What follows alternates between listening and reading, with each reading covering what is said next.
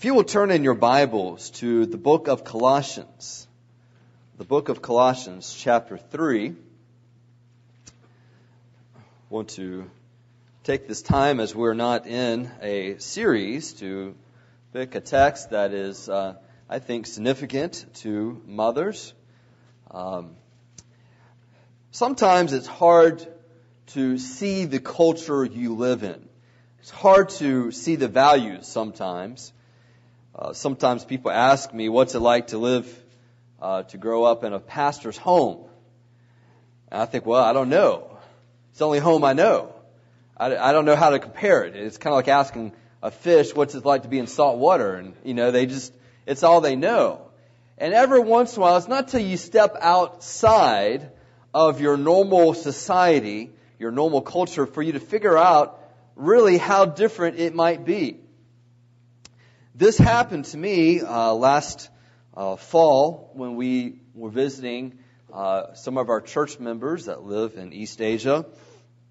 And we were working with the people group and visiting them. And I came across a scene, an agricultural. This is one of the people groups you'll hopefully see a picture of. That is just a typical day of a mother working out in the fields, on the farms, and you'll see that the children's with her. This is just what they do. And we passed by this scene, this lady, we were going up to a specific home. We went to the home, and we saw two children. I think one of them was probably about 2. The other one was around 8, 7. I can't quite remember. And these are 2 boys there in their home. And we asked them where the parents were. And they said, well, they're out for the day. They're working or doing whatever.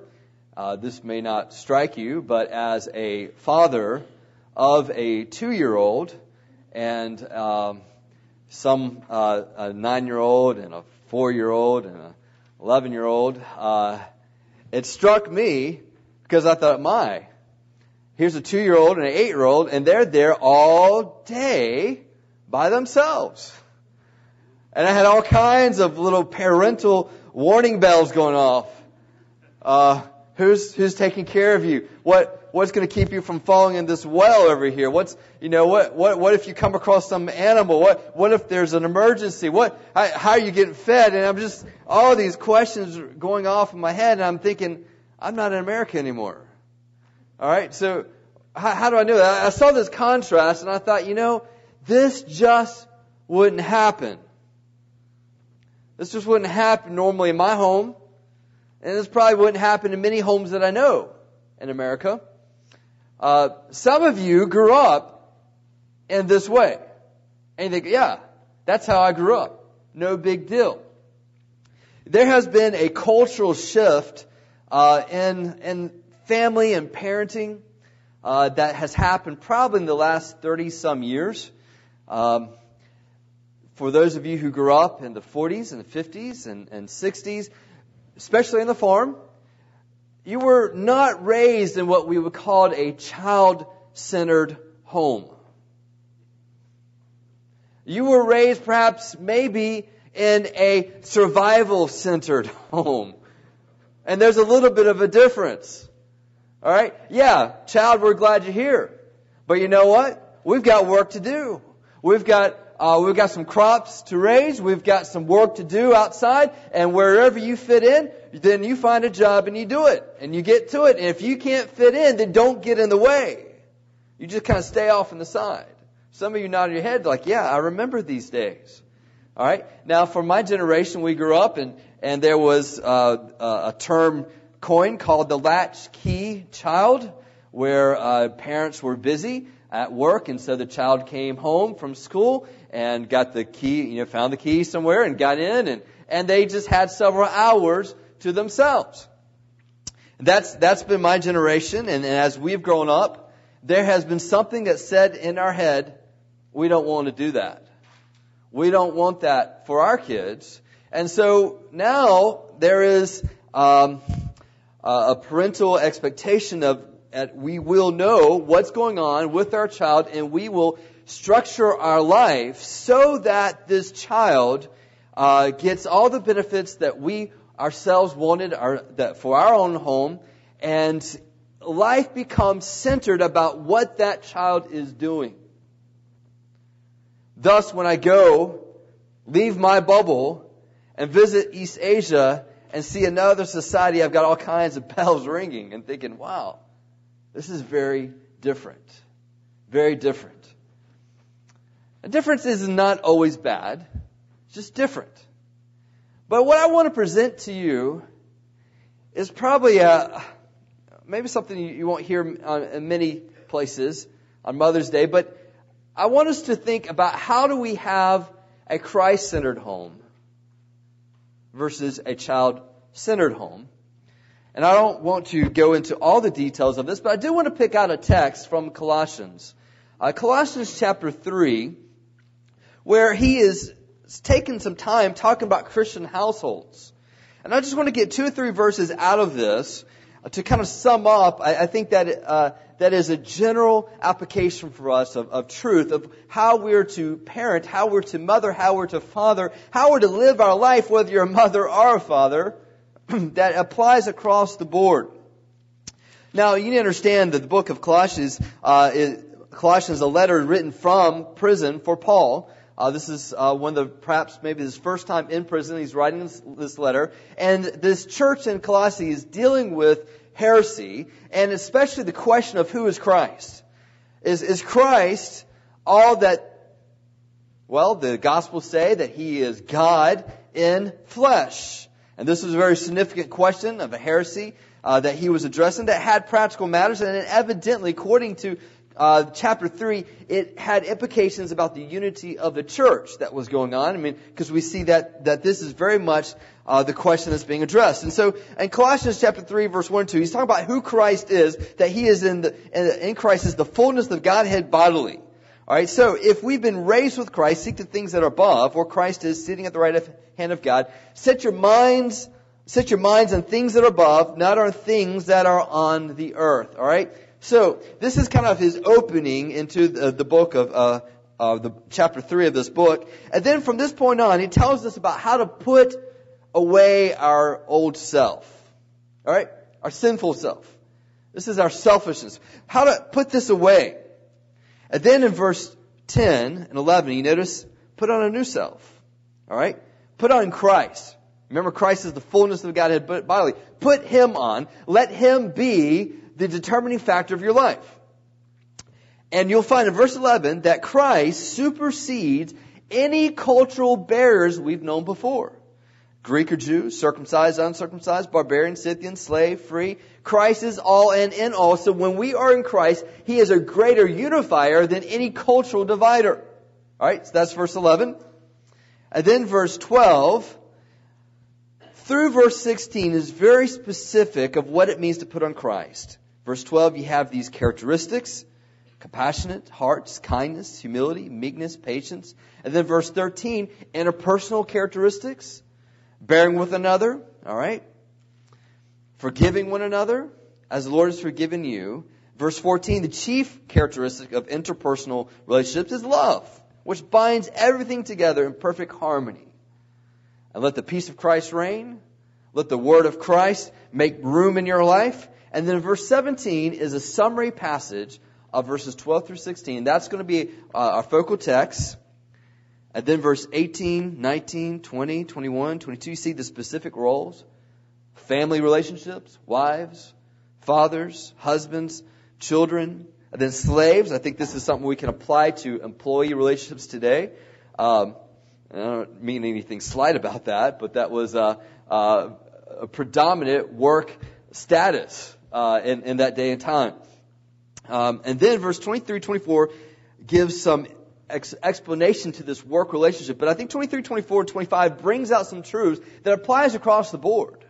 Applies across the board in our life. And so if you will we want to read verse 17, 23, 24, 25. And let's just stand as we read this together in honor of this being God's Word. And whatever you do, in word or in deed, Do everything in the name of the Lord Jesus, giving thanks to God the Father through Him. Verse 23, whatever you do, work heartily as for the Lord and not for men, knowing that from the Lord you will receive the inheritance as your reward. You are serving the Lord Christ. For the wrongdoer will be paid back for the wrong he has done, and there is no partiality. You may be seated. I want you to take note of verse 15. Let the peace of Christ rule in your hearts. It's talking about family relationships. It's talking about church relationships. He says, let the peace of Christ rule. You know what the word for rule is? It's where we'll get the idea of umpire. Let the peace of Christ be as an umpire in your relationships in the church body. Now, this past week we had a church softball game, and I was playing in the church softball game and watching, and I got to there was a certain play that I had a pretty good view of at second base, and one of our players made a great defensive play, and in my estimation, got him out. I had a pretty good view. But there's such a thing as a ref, an umpire in playing softball, and his view was not as good as mine in my estimation.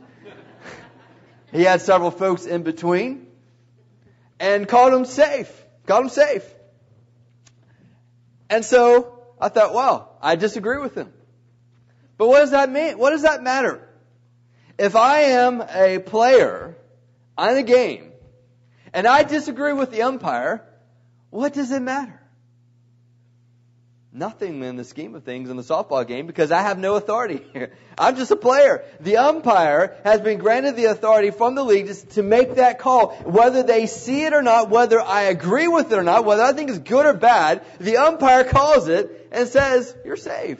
So what do I do? All right, let's play. Let's play.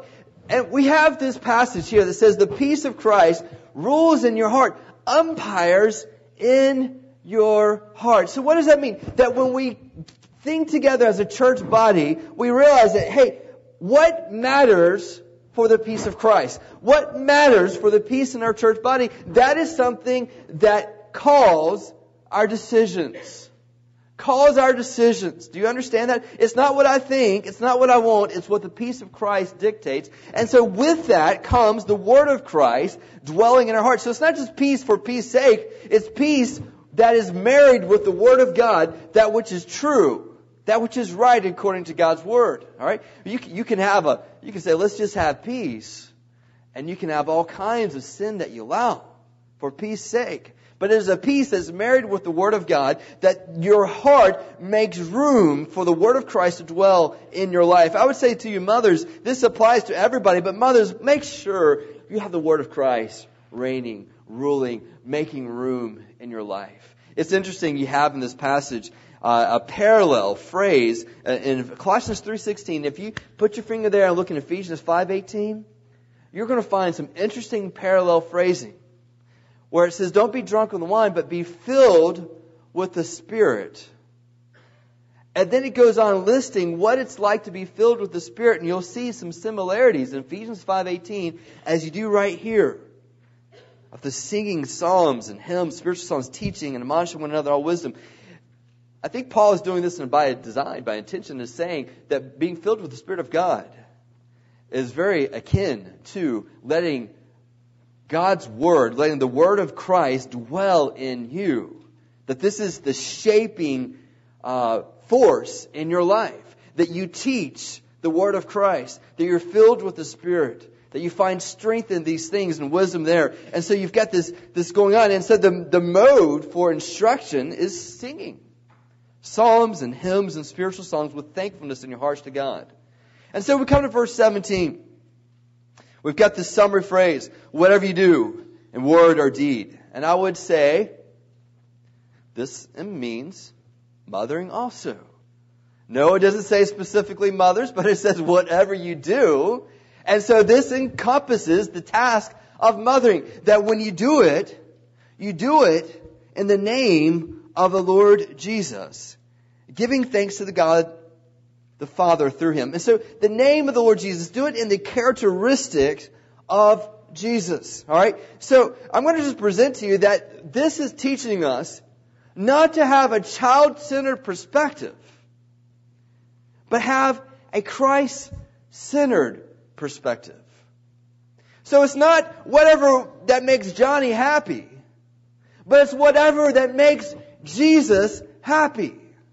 All right? So how does this translate? I think it translates in your hope for your children. What's your hope for your children? What do you hope for them? Well, what you hope for them is going to pretty well be revealed by your priorities, by your plan, by your schedule. I know there's quite a few parents in our society that hopes their children to be great athletes. How do I know this? Well, their schedule is pretty well dictated by it, for the most part. There are many who hope that their children will be great academics, because everything is revolved around that idea of make sure you do well in school. And these are big forces in our society. But I read this and it says, whatever you do everything in the name of the Lord Jesus, in the characteristics and the nature of Christ. Mothers, I read this passage and it seems to be pleading, above all the things you hope for your child, hope that Christ would be in their life. Hope that the Word of God would make room in their life. Hope that the peace of Christ will rule in their life. Hope that their hearts are set for Jesus. Make this part of your expectations. You know, it's tough when you ask your child, what do you think? We had this kind of discussion in our own home. What is there anything that you think would make me love you less? I just asked that for my children. Is there anything that you could do that would make me love you less? And it was an interesting discussion. We kind of put out some hypothetical situations out there. I said, what if you walked away from God? What if you did things that hurt the name of God? And because I'm a father and what God's called me to do, I committed to them, I'm going to love you then too. Now, why did I do that? Why did I do that? Why do I commit to love them even if they walk away from God? Whatever I do and what I do everything in the name of the Lord Jesus. Do everything in the character of Christ. What is the character of Christ? What does He do with you who walk away from God? What does He do with you when you turn your back on God? What is it that you do when you create an idol and lift it up above God? What does He do? I think about Romans 5:8, that God gave His love toward us, that even while we're still sinners, Christ died for us. This is loving in the nature of Christ.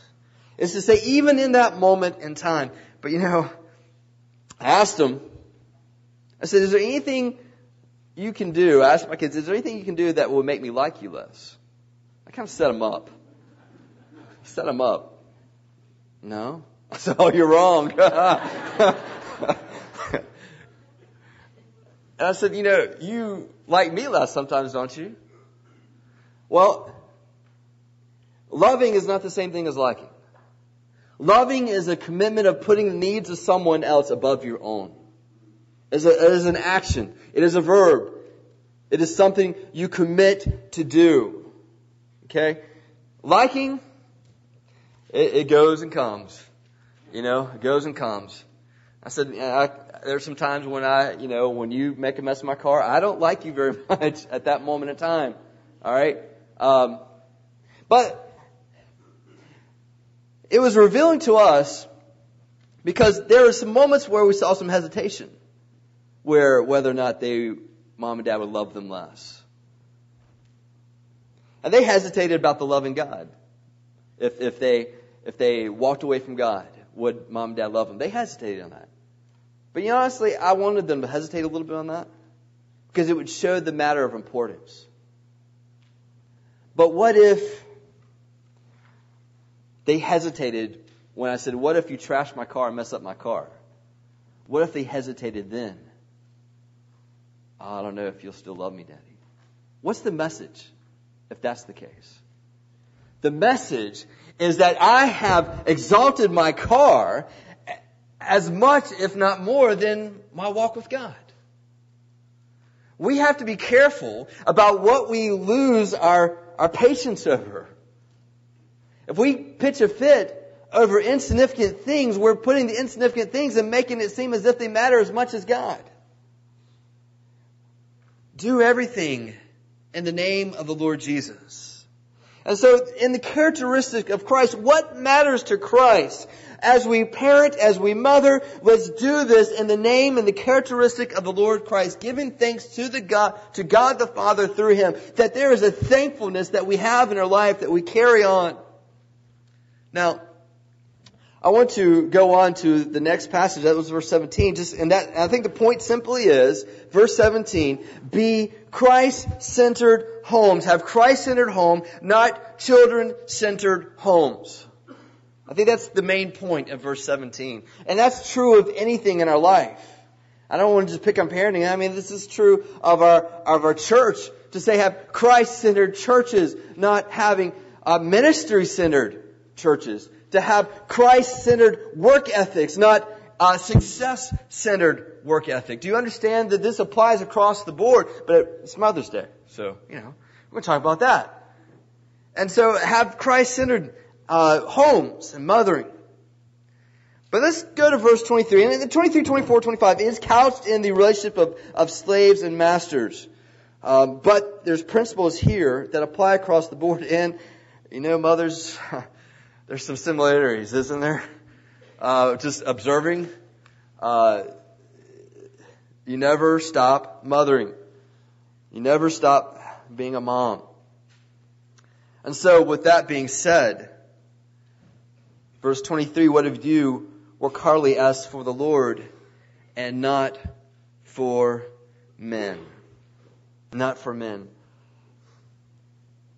Knowing, and I want to give you 3 reasons why. Knowing that from the Lord you will receive the inheritance as your reward.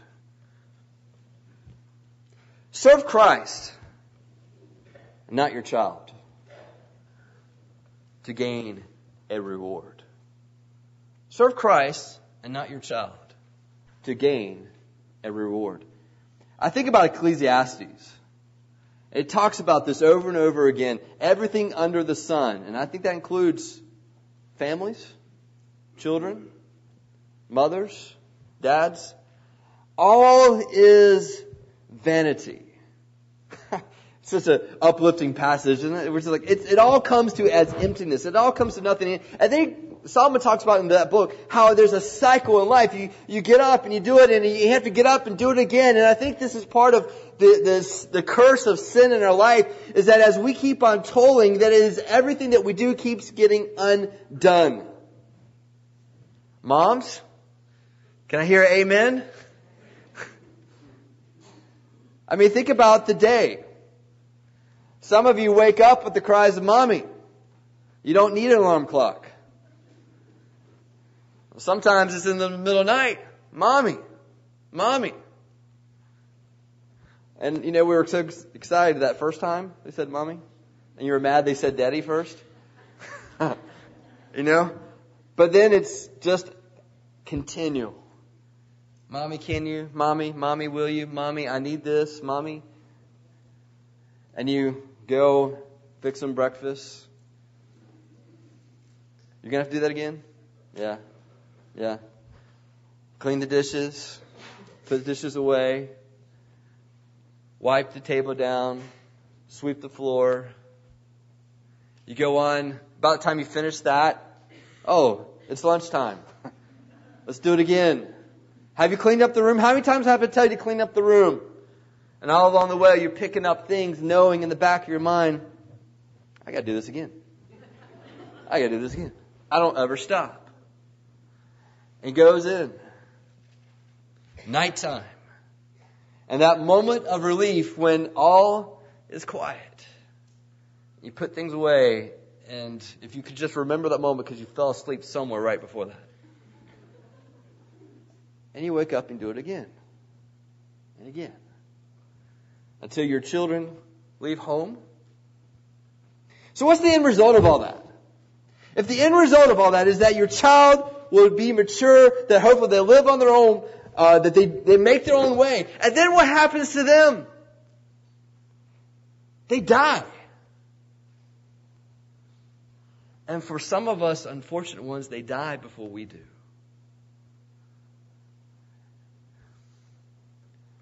And you go back and you think, what was all that about?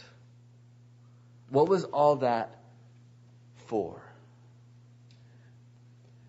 Sometimes we read the scriptures and we think, it seems like in our mind some things are more spiritual than others. Like sitting here maybe is more spiritual. Singing is a little bit more spiritual. You get extra points. And if you have more spiritual things in your day than not, then it's a good day before God.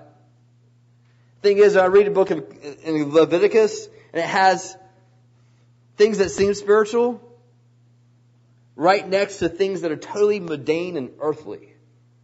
Why didn't Moses just say, okay, here's the spiritual chapter, and then these chapters are the mundane and earthly things? He didn't divide it up. He had it all mixed up. Why? Because of what it is, that everything is as worship to God. There's not a spiritual and unspiritual element. That washing dishes has a spiritual element to it. Picking up things, changing diapers has a spiritual element. Watching your children grow up and make bad decisions has a spiritual dimension to it. It's not just earthly and spiritual. It's all together. But listen, I want you to just look at this passage. Whatever you do, work heartily as for the Lord and not for men, not for your child. Pick up the dishes for the Lord, not for your child. Help them to get dressed and put up with their fits for the Lord, not for them, because they're going to take it off anyway. All right? You do it for them, and then notice, knowing that from the Lord you will receive an inheritance as your reward. When parenting becomes something that you do whereby you can worship God through it, in the midst of it, the why of what you do is for the Lord to say, God, you put me here. This has been assigned to me. This is my lot. I'm a mother to these children. This is something of you, or I'm not a mother of these. This is something of you, whether it's singleness or whether it's having children or having no children. Understand it is of God, and that whatever station I'm in, I'm going to do this as unto God. This is the place God's put me in. And I'm going to serve Him. When that attitude prevails, God, according to Psalm 7, is the one who tests the mind and the hearts. He knows these things. And the Scripture says there is a reward when you are serving unto the Lord and not for men. I think about this in Matthew chapter 6, where it talks about laying up your treasure in heaven. So what do? Say, God, this is my child. This child belongs to you. They're yours. I just seen them. I've sacrificed and I'm sacrificing for them. But God, you sacrificed for them. You bought them with a price. This child belongs to you. God, this purpose of this child is your purpose. God, I pray for that end. Maybe they will disobey you, God, but I pray that you will correct them and that you will bring them back to the purposes for them. This is why I've gone through labor pains. This is why I'm up at 3 a.m. This is why I'm bending over all the time. God, I want to do this unto you. Let this child belong to you. It is a surrender. Mothering from the get-go is sacrifice. And I just want to ask, what are you sacrificing for? Sacrifice unto the Lord. I know there's some times where I think, man, I wish I had some adults I could talk to and have Bible study. Wish I could just sing without someone pulling on my dress. Understand that sometimes the most beautiful song and praise of worship is that which is done in the everyday, done unto the Lord. Serve Christ and not your child to gain a reward. But notice the next phrase here. In verse 24, there's a sentence unto itself. You are serving the Lord Christ. The emphasis here is the title. There's no Jesus put in here. It's just the Lord Christ. This is the sovereign Messiah, the sovereign anointed one. It's a kingly terminology. You are serving the Lord. And so I just want to bring to you your attention another reason why we're to be Christ-centered is that you're serving Christ the Creator and not your child, the creation. See, to be child-centered is just another form of idolatry. To say, I'm going to live for them. But they are just creation. They're just someone that God has made and made them for His own purposes. And so why don't we serve Christ? He is the one who is the Creator, the King. Let that be our focus. There is much more strength when you wait upon the Lord, our King and Creator, than there is when you wait upon your child. What promises are there when you wait upon a child? Well, the promises are not very good. But when you wait upon the Lord, there's strength that is found in waiting upon the Lord. You remember Isaiah 40:31? Some of you have this on your walls. You will mount up with wings like eagles. You shall run and not faint. Those who wait upon the Lord.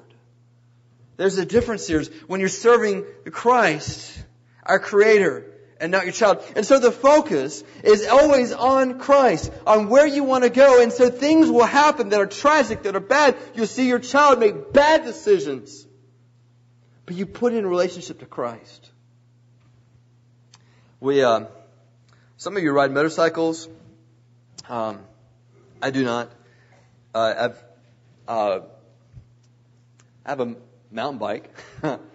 And so the thing about a mountain bike, somewhat similar to a motorcycle, is that when you're on a mountain trail, single track trail, you're going down and you just only have a couple feet in that trail of clearance, and inevitably there are trees next to the trail. And sometimes the trees are close to where your handlebar will be, where you will be. And the temptation as you're going down a mountain trail is to look at that tree. But if you look at that tree, you're surely going to hit that tree. Because there's a little bit of principle of where you look at, you'll go. Where you'll focus, you'll head toward. And so you'll see that big tree and it seems to be growing. And the thought is you just start looking at the tree. Next thing you know, bam, right into it. And so you have to tell yourself, there's a tree there. I know it's there. I want to look at where I want to go. Look at the trail. Look there. And as you focus there, your body brings the bicycle there. All right? You look at where you want to go, not at what's coming at you. When I look at this passage, it says, you serve Christ, the Lord Christ. Focus on where you want to go, not at what's coming at you. There are a million ways our families can fall. A million ways. We are not as strong as we think. It takes just but one little lie to tear our relationship apart. And not even a lie. It could be just a misunderstanding. We're frail. Instead of looking at all the pitfalls, look at Christ, the Creator, the King. But notice as we keep on going here. It says, verse 25, for the wrongdoer will be paid back for the wrong he has done. And there is no partiality. And I think this passage especially is significant to the slave-master relationship, where it talks about whether a master is treating you wrong or a slave is doing their master wrong, to understand that there is an accountability. But you know what? I think this accountability doesn't just apply to employees and employers. This accountability applies to all. There is a judge. And it says that this judge is going to be impartial in his work. Serve Christ and not your child, for there is an impartial judgment that awaits. What good will it be if you have your hopes and dreams set on your child, but your child is not your ultimate judge? Your child can say, "But Mama, you're a good mama. You did all the things for me." But did that son or daughter die for you and rise again from the dead? I know your child's great. You may think he can walk on water. But I think that it probably stopped somewhere a little bit before that. They're not doing that for you. That's why Jesus says, if anyone doesn't forsake their father and mother and take up the cross and follow me, they cannot be my disciple. What gives the right for a Jewish carpenter 2,000 years ago to make such claims to say to you today, forsake your mom, forsake your dad, forsake your child, put me first? What right does a Jewish carpenter have to say that? Well, if he's just a Jewish carpenter, he has no right. But by that claim, Jesus was saying, I am more than your mom. I'm more than your father. I'm more than your son, more than your daughter. I am Christ. I am God in flesh. I'm going to die for you. I'm going to rise again. The fact is, every one of us has been appointed by God, every one of us, to die. And after this, the judgment, unless the Lord returns, is in front of us. And the thing is, this one who would judge you is the same one who died for you, died for your sins, and rose again.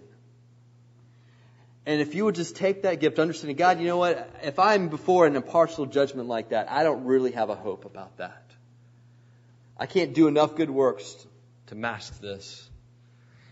If that's the case, Jesus, if you died for me, and you died for those who are hurting, who have sinned, that's me. I can identify with that. I understand what it's like to make mistakes. I know what it's like to be imperfect. I can do that. But God, if you've died for me for this, then I'll take that. I'll take your sacrifice, Jesus. I'll take what you have to offer.